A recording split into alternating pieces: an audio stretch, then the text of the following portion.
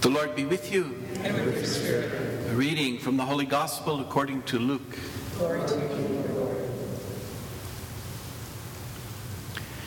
The angel Gabriel was sent from God to a town of Galilee called Nazareth, to a virgin betrothed to a man named Joseph, of the house of David. And the virgin's name was Mary. And coming to her, the angel said, "Hail, full of grace, the Lord is with you." She was greatly troubled at what was said and pondered what sort of greeting this might be. Then the angel said to her, "Do not be afraid, Mary, for you have found favor with God. Behold, you will conceive in your womb and bear a son, and you shall name him Jesus.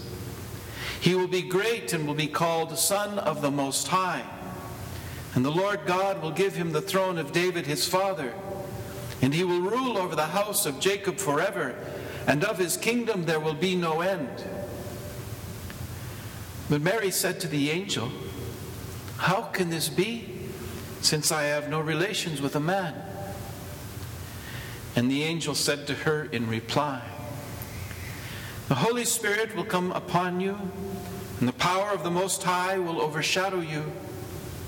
Therefore the child to be born will be called Holy, the Son of God.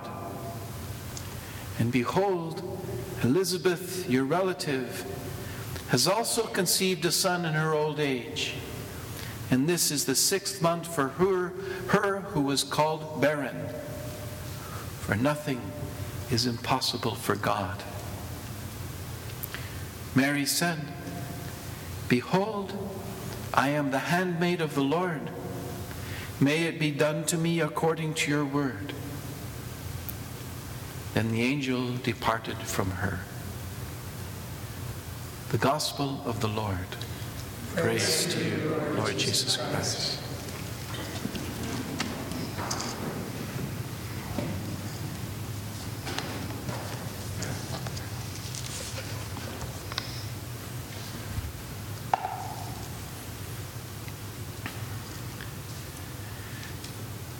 Well, we all know that when we get news that someone important, someone dear to us is coming to visit, the first thing that we have to do is to start cleaning house and getting the place ready for that important visitor, for that beloved guest that will soon grace our home. And that preparation involves, of course, cleaning and tucking away the detritus of ordinary life and making sure the table is polished and set and that everything is ready for this guest to arrive, this important guest, this beloved guest. That's who we are as human beings, hospitality and welcoming and preparing ourselves, preparing our homes for the arrival of company is always part and parcel of what we do as human beings, especially, I suppose, at this Christmas time. Well, God is much like that as well. You know, instead of us preparing our place for the expected guest, God does the preparing for us. God knows that our human situation is pretty rough. You know, ever since the Adam and Eve story, things have not gone well for us. We've made our mistakes by the hundreds and the thousands and the hundreds of thousands. And we've goofed up just about everything there is to goof up as human beings. And so to kind of help us out a little bit, well, more than a little bit, to show us not just the error of our many ways, but also to show us how to live, to how to love, how to be kind and good and compassionate to one another, how to hope, how to recognize that under our feet there is a great, wonderful creation that has been given to us by God. God says, well, you know, I've got to send someone important. I have to send my own heart, my own word, my own love to them, have it enfleshed in their midst, and let it be a great guest in their house who will show them the way forward. And I can't trust them to prepare the house for this new guest, so I'm going to do it myself. Through all kinds of events through many centuries, through prophets and holy people, and all kinds of turns in the course of history, God does just that.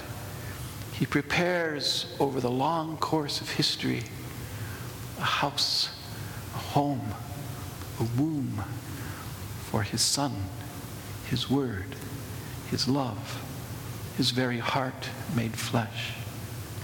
And that's the story we celebrate tonight.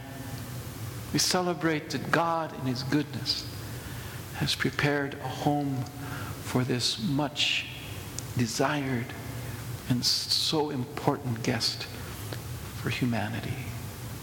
His own Word, His own heart, His Son made flesh. That's the story of Mary, of course.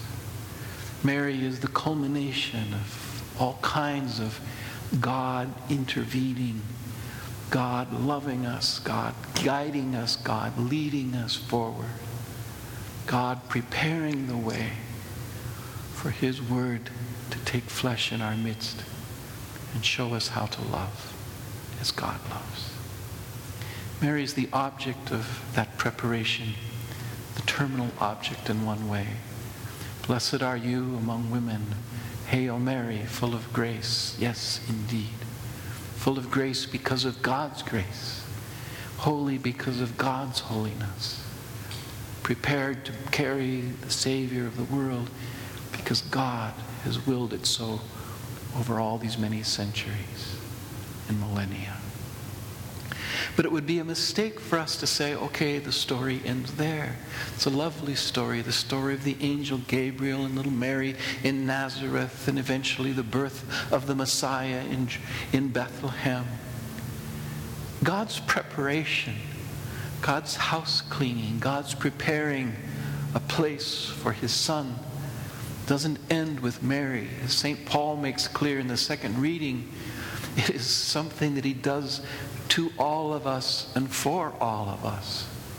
This Advent season, if it is nothing, is the time of letting God prepare our hearts, our hearths, our homes to welcome and receive His Word, His heart, His very Son made flesh.